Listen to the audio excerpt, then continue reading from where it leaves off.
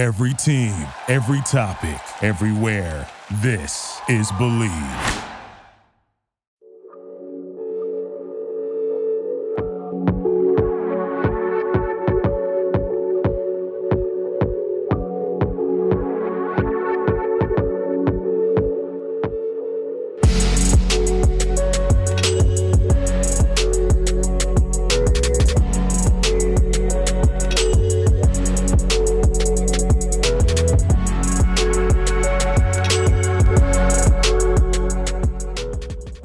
What is up, Wizards fans? Welcome to another Believe in Wizards podcast. I've got my boy Greg Finberg joining me here today. Greg, how's everything going?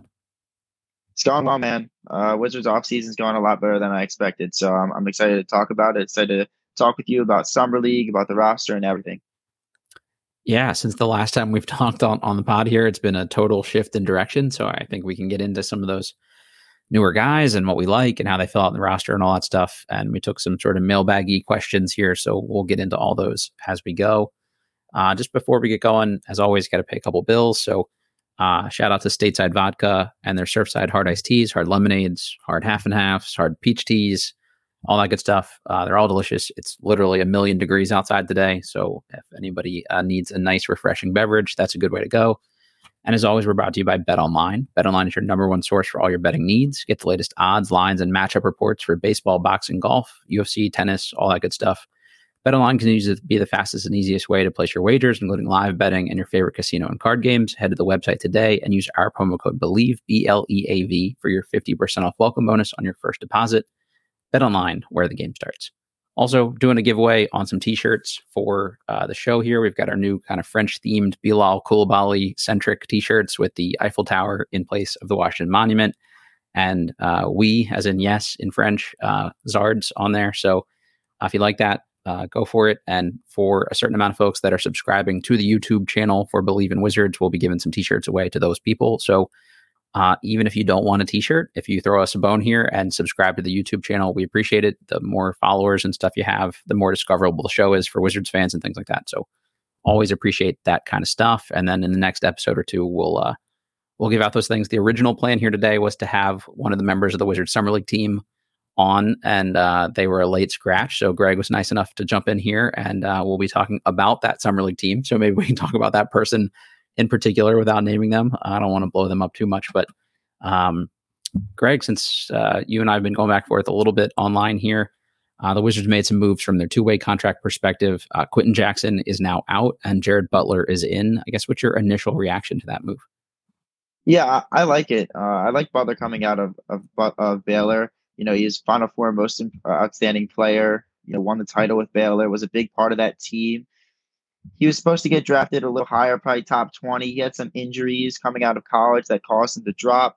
Eventually, he got picked up by the heart Jazz. Condition. He's got some. It's the same thing that anybody watched Keontae Johnson, drop on the court during a game for Florida. Like, it's the same general heart issue. So there were some teams that said they wouldn't even have cleared him to draft him. So obviously, the Wizards, if they sign him to a contract, think he's probably good to go. But just it is something worth keeping an eye on.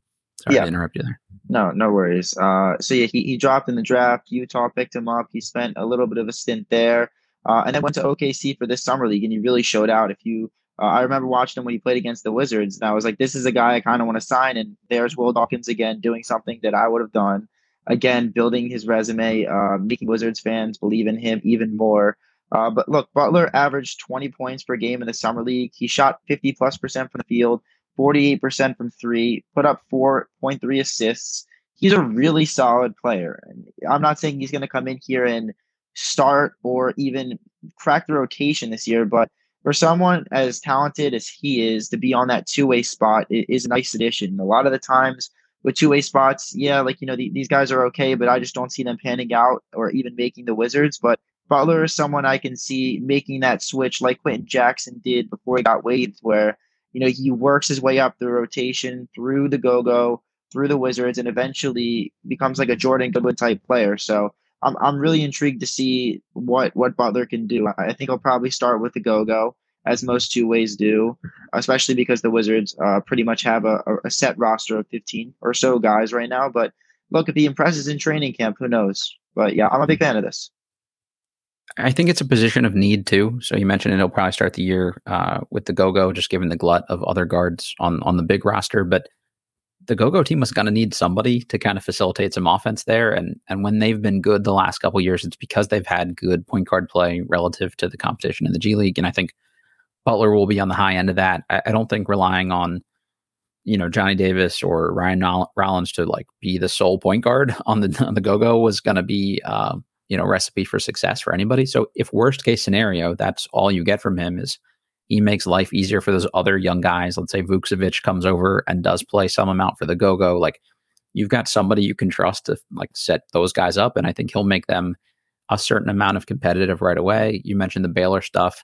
Well, they were stifling backcourt, he and Davion Mitchell. And I actually kind of liked him better than Mitchell most of the time that year. I think they were obviously, we talked about the heart thing, but not a huge, combo guard. So maybe that hurt his stock a little bit, but he's got some MFer, and we talk all the time about, the need for that on this Wizards team. So I think at the minimum, both their two-way guys right now between him and Eugene Amuruya are guys that are going to like get after it on defense. And I think maybe they're trying to send like a very clear message about the type of player they're adding with those two-way contracts. Yeah, 100%. And we'll talk about, I guess, the third two-way spot and how we should fill that a little later on.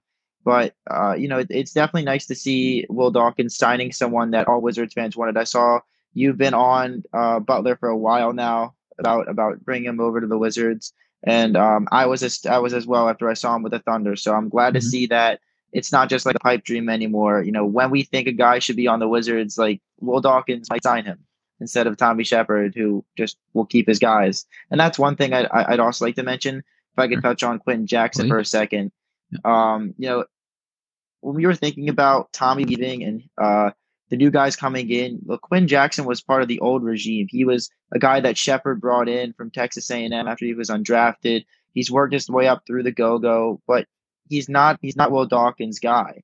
And I think we're going to see a lot of that. Like, there's not that like connection or attachment to a lot of the guys on the roster, especially if you weren't someone that Will Dawkins brought in. And we saw that here. One of Tommy Shepard's guys gets waived, and Will Dawkins brings over one of his guys. So, I think we'll see a lot more of that. Yeah, it's a good call to bring up Jackson here too. And I think obviously he was better for the go-go, in my opinion, last year than he looked at any point during Summer League. He just didn't seem to kind of fit with the rest of those guys and never really looked comfortable. But you've got a guy that's essentially like a point guard size and build. He's got, crazy athleticism, but at the end of the day, not really going to do much for you other than slash and finish in transition. The ball handling hadn't fully come around. The shot hasn't really come around. He was a bad defender in college. I know that's surprising to some people who see such an athlete, but just being that slight was tough for him, and he hasn't really bulked up a ton yet.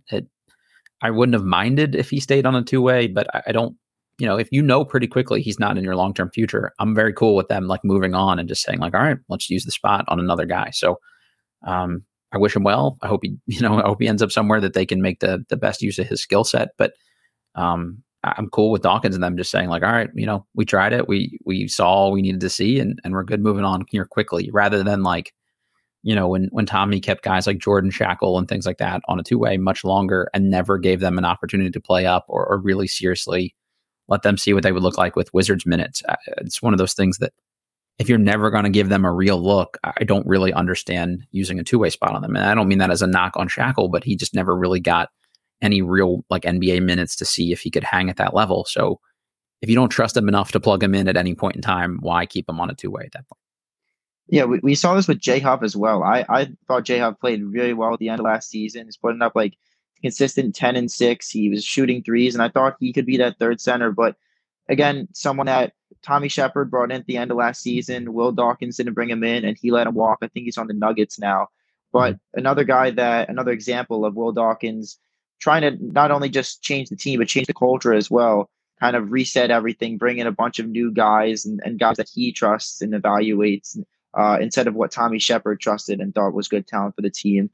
And I think we saw that with Quentin. He I'm not going to say he knew it. I haven't talked to him, but he was pressing a lot in Summer League. He was doing way too much. He was forcing drives, forcing shots, and you got to think it was in the back of his head that he really needed to show up and play well to earn that two-way spot. And I think he ultimately played a little too hard in terms of pressing and hunting his shot, and ultimately played himself off the team to where he gets waived and Butler comes on now as the two-way spot.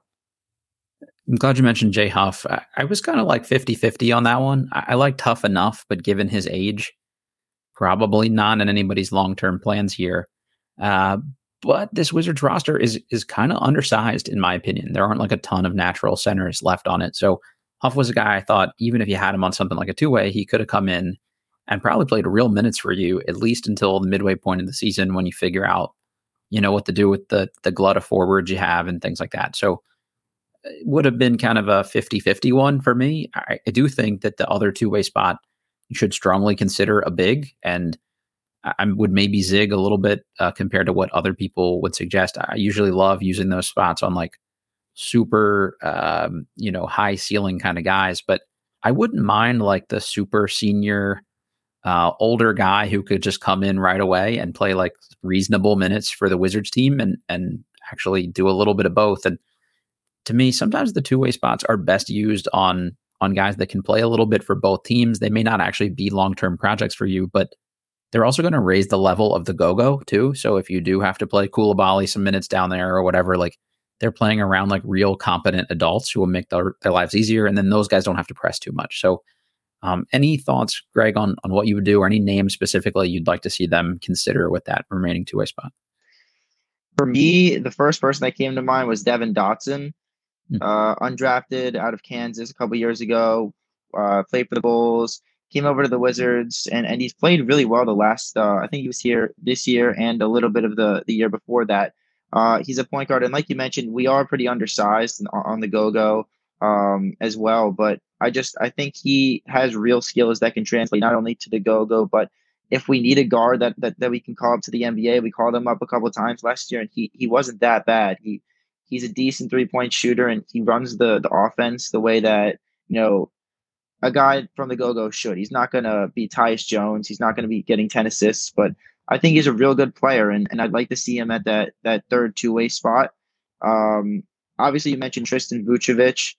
That's pending his buyout. He was on loan from Partizan to another team overseas, so I'm not sure if he's going to be coming over. But if he does, I had him as a C+ in my summer league grades. A lot of people got on me for that, rightfully so. I know it was a bit low, but I saw a lot of things that he can improve on, and I'd rather him do that at the go-go level instead of the Wizards. So I think a year with the go-go for Vucevic could really help his game. Dejan Vasiljevic, great shooter out of Miami, played for the summer league team. He had one really good game. He was 4 or 5 from 3, put up 14 points. And then another game where he was 0 for 6 from 3, so a little inconsistent, but altogether I like what I saw from him. And then there's two bigs, Kyle Alexander, Osuni. Osun has amazing potential. He didn't really play much in summer league, which I was a little bummed about, but I really think he has a lot to show in his game. And Alexander ran the floor really well, protected the paint, and I wouldn't mind. That's 5 names. I know I gave you a lot for one spot, but if we sign any of those guys to the third two-way, I wouldn't be bad. And I'm sure there's a lot of outside candidates, but that's a lot of like speculation. We don't know if they're going to get signed anywhere, but strictly speaking of in-house candidates, these would be my 5. So Alexander signed overseas. I forget which EuroLeague team, so he's probably off the table at this point, I would imagine. I would assume Dotson is probably in the similar boat to Quentin Jackson. I would think the new front office probably watched some tape on guys like that already. You mentioned the shooting. Last year was like the first year he's ever shot particularly well from 3 on much lower volume than normal. In, I guess, 64 G League games, he's a career 30% 3-point shooter. If you're under 6 feet tall and you're not a great athlete, he's fast as shit, but he's not like a Quentin Jackson athlete, and the shooting is still sort of questionable. I think I would be happy to move on for that, just given that you have Butler already, probably somewhat redundant. So that's the only pushback I would have on those, I think. That's fair. I mean, especially like we see with like the guys like Marquise Noel. He's a pretty good 3-point shooter. A lot of the undersized guys. So that is the one thing that Dotson has had on his for a while now. But I do like his point guard skills, and I think he can really provide something if he's at that third two-way spot. You mentioned Asuni. I agree with you there. I think, again, maybe because he's older, they didn't give him much of an opportunity. He's already 24 as a rookie, but it's a guy with a 7'8" wingspan who runs the floor really well. I mean, I think that alone would be kind of interesting. Maybe he's still a little on the thin side to play major NBA minutes, but talking about just incumbents from last year, Travion Williams, I don't believe is signed anywhere. He was reasonably productive for the Go-Go last season. About 7 points, about 5 rebounds, about 8.5 points, 8 rebounds, 2 assists. Not much in terms of stocks, blocks or steals, but he's productive on the boards. Not a very good 3-point shooter for most of his time, but again, on really low volume. So he's basically just like an energy big. I don't know what else you get from a 6'8" center coming in at this point if he can actually play NBA minutes. And the other one would be Makur Maker. Played 44 games with Go-Go last year, averaged about 7 points, 5 rebounds, 1 block, 32% from 3 on 3 attempts. I think a lot of that had to do probably with shot selection too. He was just kind of hoisting them up at a certain point in the season, but maybe if those are in-house guys that consider, I don't know. I liked 2 guys from last year's draft class, 2 bigger guys, Jake Stevens out of Chattanooga and Liam Robbins out of Vanderbilt, both 7-footers that were insanely productive as basically super seniors in their college season here. Robbins put up 15 points and 7 rebounds for Vanderbilt in the SEC, 3.2 blocks per game, and was 37% from 3. That would be intriguing to me. He probably didn't get drafted because of age, and he also hurt his leg at the end of the season. So he didn't play Summer League. Maybe he's not healthy.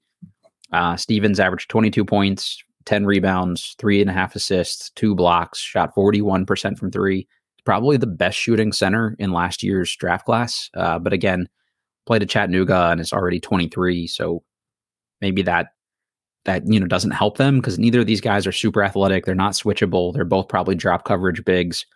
But I think that would be okay at the G League level and maybe for somebody just playing spot minutes on the Wizards team. So 2 names that I don't see signed. Stevens played Summer League for the Kings, kind of barely played because they were prioritizing some other bigs that they'd expended draft capital on. So just names I would kick around. But either way, I'm going to trust these guys to pick somebody good and keep it moving. I was a little skeptical of the Amaruya pickup, but we'll see how it goes.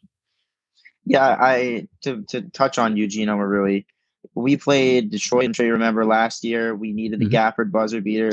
That could have been a very low point in the season for us.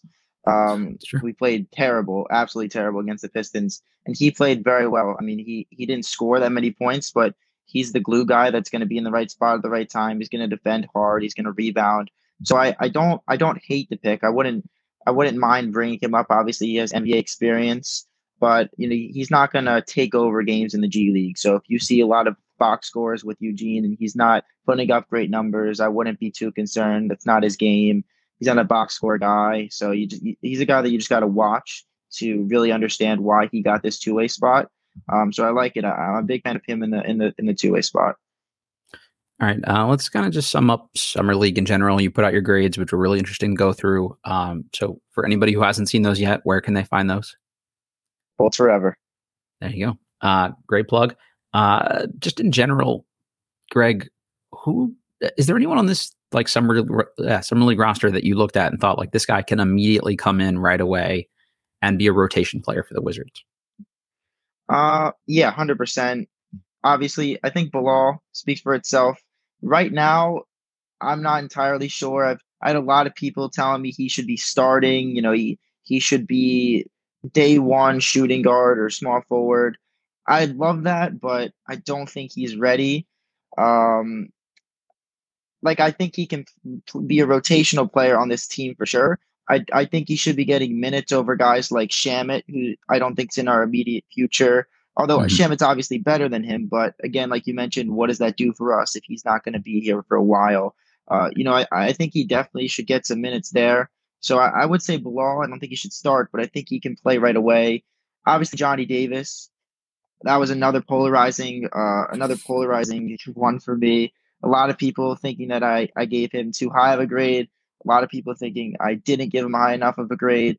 But look, he averaged 8 points last summer league on terrible shooting splits. He doubled that, led the team in scoring. Like, what else do you want the guy to do? He was picked 10th. He should have been picked probably in the late teens. So you can't really hold that against him that he got picked way too high. I think if he was drafted like 18th to 20th last year and he put up these numbers, you'd be saying, all right, he's pretty good. So I think he should play. And not only do I think he's a rotational player, I hope he's a rotational player. Again, all of these veterans that we have on our team that we might trade at the deadline doesn't move the needle for me if we play them. Playing Johnny, playing Bilal, getting them better, I think they're ready, and they're not going to be amazing, but these minutes are much better than minutes in the go-go with the go-go for them. I don't think Vucevic is ready, as I mentioned earlier. Didn't really think he had a great summer league. That's just my grade on him. One guy I will mention is Ryan Rollins. I had him at a B plus. I really liked what I saw from him in summer league.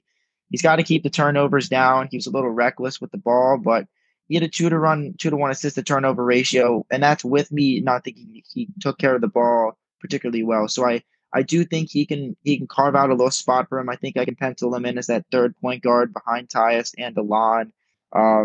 He can score as well. It's not like he's just a facilitator and a passer. He was able to get to his spots. He was able to finish through contact. So I really liked what I saw from him. And Xavier Cooks, I didn't think he was going to be on the roster, but they put him there anyway. He had a good summer league, and I know a lot of guys are a little down on him because he's 28. He's old compared to the guys that we're trying to bring in, but he's a good player. I mean, he does everything well. He put up 13 points and 8 rebounds in 2.5 realistically summer league games. A lot of that did come in garbage time, but he still looked like he belonged in the NBA when he played, and he's only going to keep getting better. I mean, this guy just won MVP of the Australian League, which really a lot of people aren't going to think is that impressive, but it is really impressive. So I would wait a little bit on Xavier Cooks. I understand he's old, but I think Cooks, Koulibaly, Davis, and Ryan Rollins are 4 guys that can realistically play this season for the Wizards. Nope. No thoughts on Patrick Baldwin, or just don't think he can be a guy that can come in there and stretch the floor a little bit? That was one for me. I had Baldwin at a C plus. That was the same thing that I got hate for Vucevic. Tristan Vucevic. I think Baldwin can be a good player. I compared him to MPJ in my article.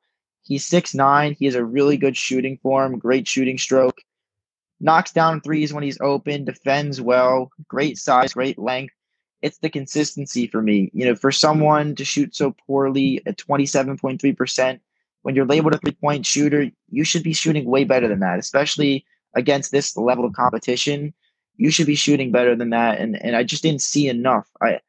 I'd be inclined to play him over Anthony Gill, maybe over Xavier Cooks because he's young and I think he can develop. And I don't see those guys helping us in the future when this rebuild starts getting, into the year 4, year 5.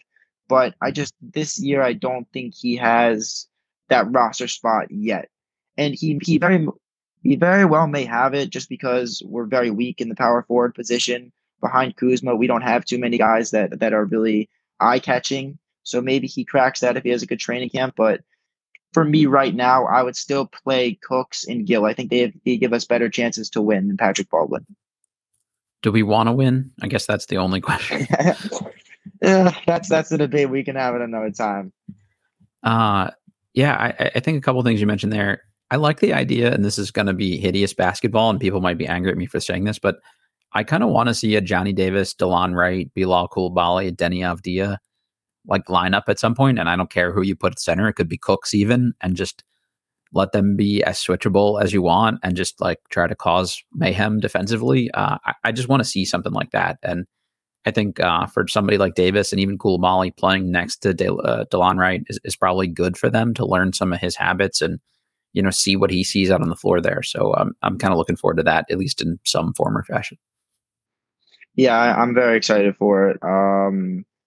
Look, Johnny Davis is a really good defender, and I think that's going to surprise a lot of people. I saw some guy tweeted about a bunch of, I think it was Brett Usher, a bunch of guys from his draft class I think can be good defenders, and you said Johnny Davis. He had a really bad rookie season. We can all admit that, but the defense was never something I questioned, and I'm still holding firm on the fact that he's a good defender. we've got to hold out hope for that at least, because if we're Yeah. banking on the offense at this point, it gets a little scarier. All right, we talked about a good defender there with a little questionable offense, so that's my segue into Deni Advija. Sorry for anybody who's about to get mad at me for that, but it's how I see it. Made the decision to sit out of FIBA basketball this summer. I think that's a good move. I mean, it's a good move from the Wizards' perspective, and selfishly, I care more about things from the Wizards' perspective than I do Deni's individual perspective. So, sorry, fans of Israeli basketball, for that one, but like, come into this year fully healthy, make a real run at it. You're going to have real opportunity, and just see like what we can get. If a lot of the pushback from Deni fans, and maybe Deni himself, is that he didn't have like the opportunities or the usage to play the way he wants to play and can be the most effective, like, you don't really have that argument or that excuse with this year's roster. Like, you'll have every opportunity. If you were playing well, like, you're going to keep playing with your group. There's nobody you're stuck behind. There's no reason that he can't play next to Kuzma. So Kuzma being back, I don't think is any barrier or gateway to keeping Deni on the court. Like, this is the year for him. And you're going into that contract year. The Wizards have to decide kind of early here, like, what they're doing with you. So if you're Deni and you want to make the most out of this year and your contract situation, like, I think this is the right move for him too, personally, as much as other people may want to see him play more this summer. Like, get him reps up in the gym with Wizards people. I know he's working with a shooting coach. Have that guy come to DC for a while. Have an assistant coach that's going to be there working with them too. And maybe some of these other Wizards can be in the mix. And the more they get to gel preseason, I think is to the Wizards' benefit. I'm with you 100%. Obviously, it's like from a Wizards fan's perspective, to be a little selfish here. Obviously, I'd prefer he doesn't play in the FIBA World Cup qualifiers. But like a little background, and I got to shout out the Sports Rabbi. He had the article and the information here.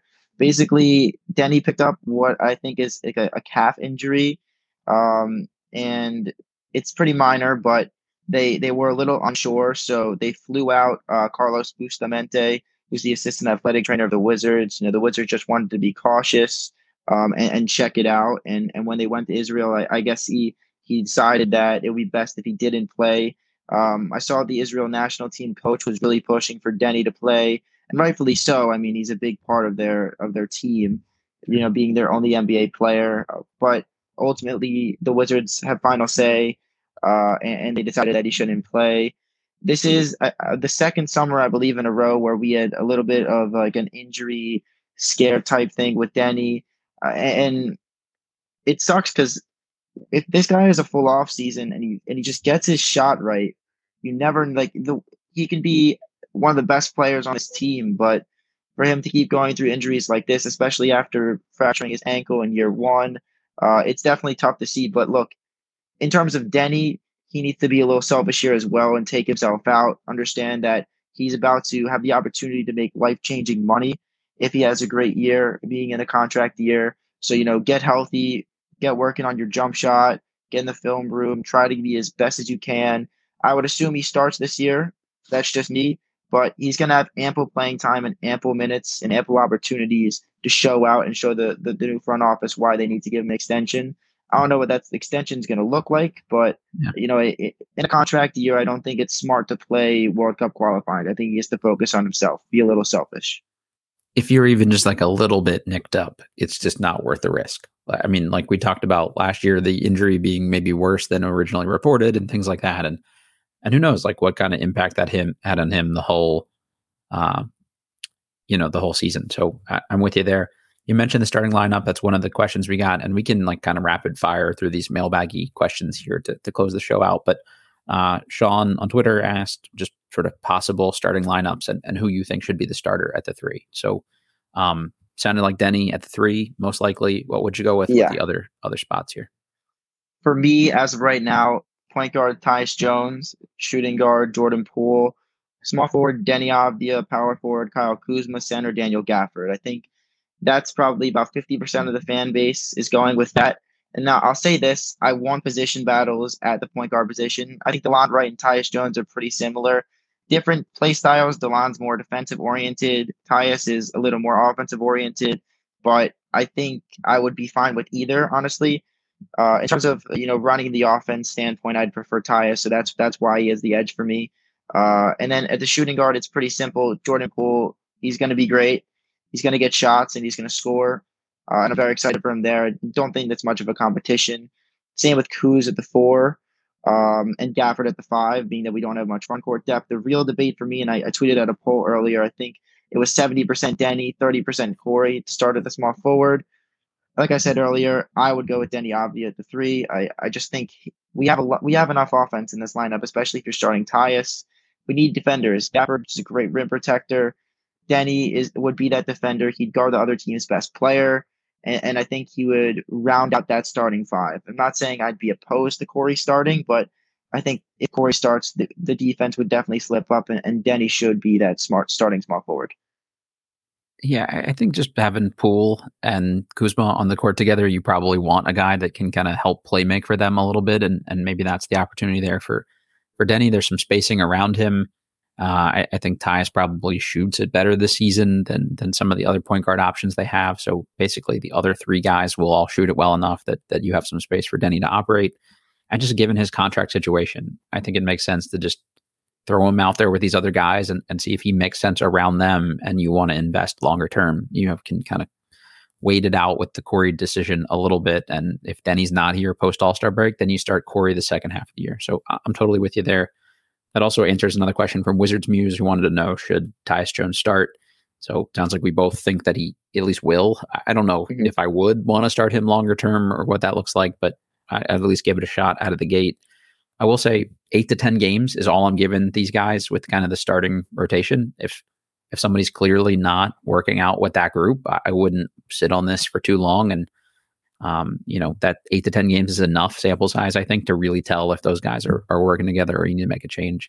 The other thing he asked is if Tyus Jones should be a part of the Wizards' long-term plans. I would say no, personally. Just 27, a little undersized, never going to be like a great defender. I think he puts in some effort, but it's still some of the same issues we had with Monte Morris, and they're good players, but you probably, even if Jordan Poole gets back to the player we saw in the playoffs for the Warriors, he's still got some holes. And I think Tyus is probably not the guy best suited to complement, what Poole does well and doesn't do well. So thoughts on Tyus Jones?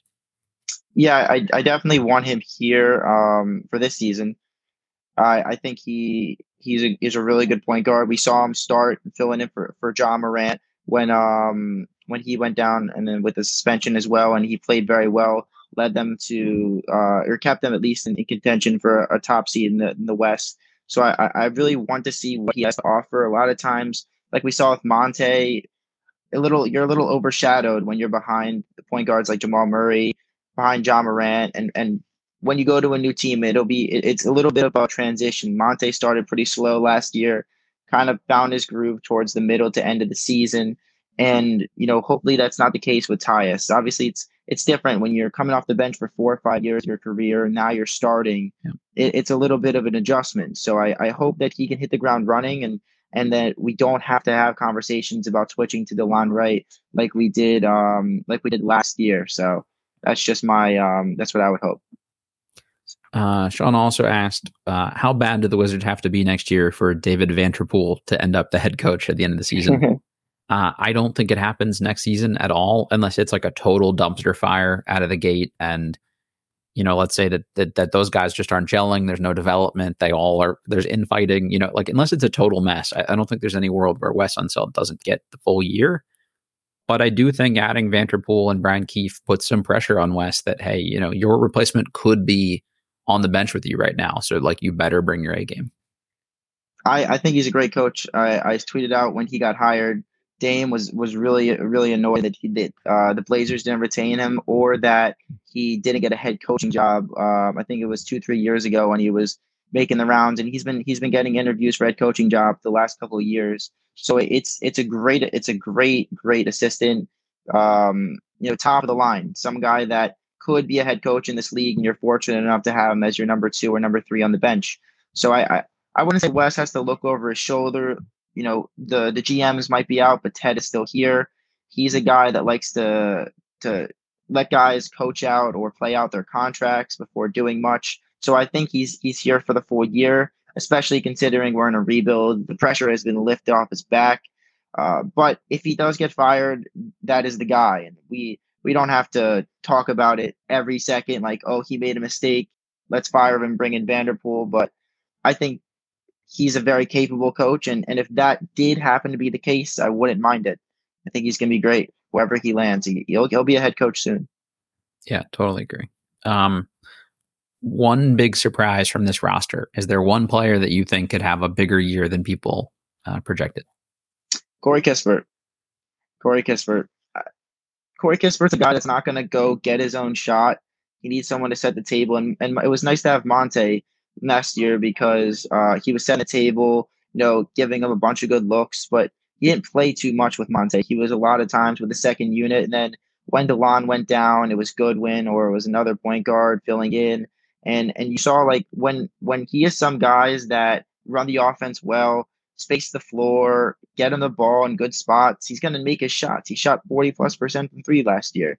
So I think in a system with a lot of scoring and a lot of people that can get him the ball in the right spots, I think he's going to have a really good year. That's probably the safest bet out of the group, I think. Honestly, Jordan Poole could potentially even still be the biggest surprise if he gets like unleashed Jordan Poole and the guy he looked like when Steph Curry didn't play. I'm going to like totally take an off the wall one here and say Danilo Gallinari. Maybe he comes back healthy and looks good enough in this sort of setting that he rehabs some value and they can actually turn him into, some pieces at the trade deadline or something like that. If he's fully healthy at the beginning of the year, which I think is an if, I wouldn't totally rule out the idea of him starting at the 4 and Kuzma starting at the 3 again, just to give them a little length, and maybe Gallinari gives you a little bit more shooting next to somebody like Gafford. So I don't know that would happen or if that's realistic or not, but I wouldn't mind seeing at least that group out there together at some point. All right. So Beamy Ball asks, why do people think this team will only win 10 to 15 games? I think anyone who thinks that is stupid and has a bad grasp of basketball personally. Vegas knows. I think the line is at 24 or 24.5. So that's probably the safe bet because somebody can predict the future. But 10 games is insane. 15 games is pretty crazy. There's so much parity in the NBA right now. They're going to be young. They're going to be hungry. And some of these teams, especially at the end of the year, are not going to want to win games, and the Wizards might not care if they do. So at the very least, This is a 20 to 25-ish win team, somewhere in that range. Yeah, I don't understand why so many people are so down on the Wizards. Like, I understand we're not trying to win the title. Like, we don't have a championship roster, but like at the end of the day, we're not going to be that bad. We're not going to be like the process Sixers where we're bottoming out. Like, we have legit players on our team. Jordan Poole was one of the key contributors 2 years ago on a championship. He's only 24. He's still getting better. Kyle Kuzma, yet again, 3-4 years ago, also key contributor on a championship team. Tyus Jones, also on a great team the last couple of years. Like, we're not that bad. I understand. Like, I still think teams like the Rockets, the Pistons, maybe not the Rockets now, but like Charlotte, Detroit, they're definitely going to be worse than us. I don't think we're going to be that bad. I don't think we're going to be winning 40+ games and making the playoffs. But look, if we win 35 games this year, same thing we did the last 2 years, but this year is going to feel a little different because we're not winning 35 games in the hopes of winning 52. We're winning 35 games in the hopes of winning 35 games because we're trying to build our roster the right way. So I think it's ridiculous for people to think we're going to be that bad. Not going to win the title, but we're also not going to be the worst team in the league. I'm hammering a 24.5 win over. I know I'm the negative Wizards fan here, but I'm hammering that. Absolutely. I'm with you. All right. Let's see. What will the attendance be like at Capital One Arena this year? A question from Bimmy Ball. I think probably similar to last year. Honestly, I think it'll probably be good early in the year. People will be excited to see the young guys, and eventually it'll trail off when people realize like, oh, actually they're bad. But that's sort of my gut, and that's really how it plays out every year. So I don't think they'll be like fifth from the bottom in attendance is my guess. Yeah, I mean, when they're good, there's something like they sometimes they don't sell out playoff games. Like a lot of times, as a Washington fan, especially being Commanders fan as well, I've been to a lot of home games that felt like neutral site or road games, and that's one of the down parts of being a Washington fan at this moment. Like being a Penn State student, all the football games all sold out. It's the first time I've Sure. ever been to a sporting event where like it's a genuine home game from a team I'm rooting for. Because I went to the Hawks game last year at Capital One, and like the Mhm. Hawks don't have great fans, but it was probably 20 to 25% Hawks fans. Especially when you watch games like the against the Lakers and the Warriors, it's like pretty much home games for those teams. And I understand they have a bunch of front runners and a bunch of bandwagon fans that travel. DC is a very diverse place, a lot of different people moving in. So, it's not always easy to keep your fan base in that area per se, but like it would be nice to where, maybe if this team does start getting good, we start getting and seeing some attendance. I think I like you mentioned, I agree. Earlier in the year, it's gonna be great. When I went to the home opener 3 years ago against Indiana, unreal crowd. But as the team starts to trail off, I think you'll see the attendance numbers fall as well. You're breaking up a little bit on us there, Greg. So we'll just kind of keep these moving and close us out here with the last couple. Club of Bubba asked about what to do with Gallinari. I touched on that one a little bit. He asked about is Poole a long-term piece for them, and also wanted to know about lineups with Kyle Kuzma at the 5. So any initial thoughts on either of those things? I mean, I hope Gallo stays. I heard we might buy him out, but I wouldn't mind him as a small ball 5. I think he played a little bit in OKC and he excelled there. So I like him. He can really stretch the floor. In terms of Kuzma, I don't like him playing that big. Me personally, I wouldn't even uh, mind him playing small forward as opposed to power forward. I think he can defend pretty versatile. Like he can guard 1 through 4. I'm not a big fan of him guarding the 5. He has the size to do it, but I think he'd get bullied down low, and I'm not here for it. Yeah, maybe against like the Warriors super small ball lineup, or like somebody else's backup bigs. That's okay, but I wouldn't want him guarding anybody's like legitimate 5. So I'm with you.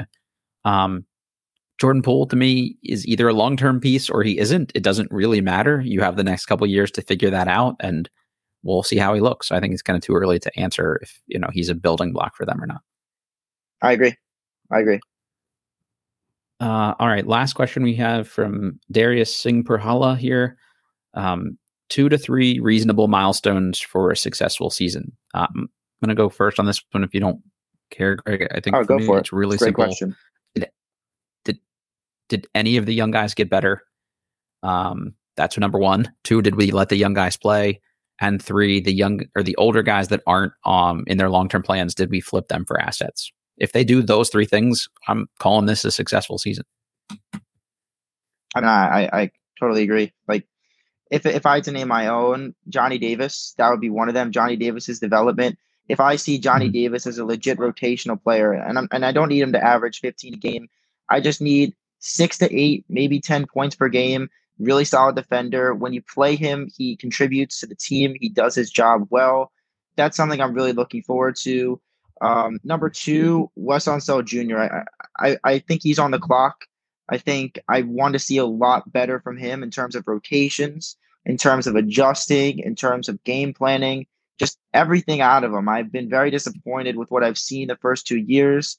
Hopefully, the decreased pressure on him helps him a little bit more, not feeling like he has to play certain guys because of their contracts or because of outside pressures to play them, especially from guys like the GM. But that's the second thing. And third, Jordan Poole, Kyle Kuzma, those are 2 guys that I've heard a lot of rumors you can flip them later. I want them to play well, and I want to see if they can really contribute and really be those go-to guys on our team. I don't know if they're necessarily number 1 options yet, but I think they can be in the future. So I'm excited to see all 3 of those things. Greg, always the most important question of the show. Where can people find your work? You can find me at Bullets Forever. I also have my own blog called Wizards Wave. I'll post there occasionally, some more personal Wizards content. And you can follow me on Twitter at Greg Finberg, GregFinberg. And that's the best place to follow me. if you're not following Greg, you've been like the key aggregator of all Wizards related news all summer. So that's been my first stop for anything Wizards related. So I hope everybody, if you're not following Greg, get your shit together and go do that right away here.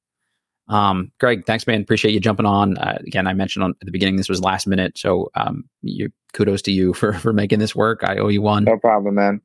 And hopefully we'll just have some more good stuff to talk about here over the summer. I think hopefully that's it for today. If you have more mailbaggy type questions while it's kind of this dead period, let us know. We'll hit those in future episodes. Jahadi and I will probably get something, either later this week, early this weekend, or beginning of next week, and go from there.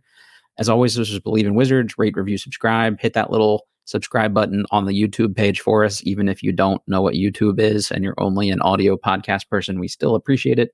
And we are presented by Betonline.ag, and we will catch you all next time.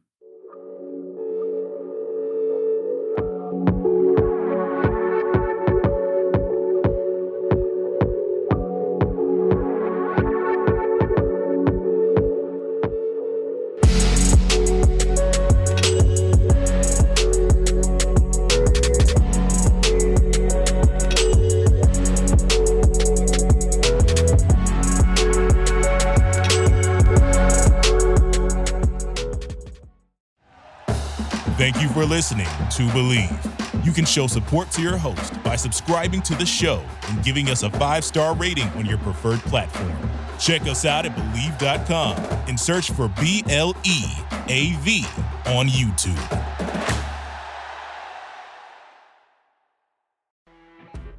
You know when you're listening to a true crime story that has an unbelievable plot twist that makes you stop in your tracks?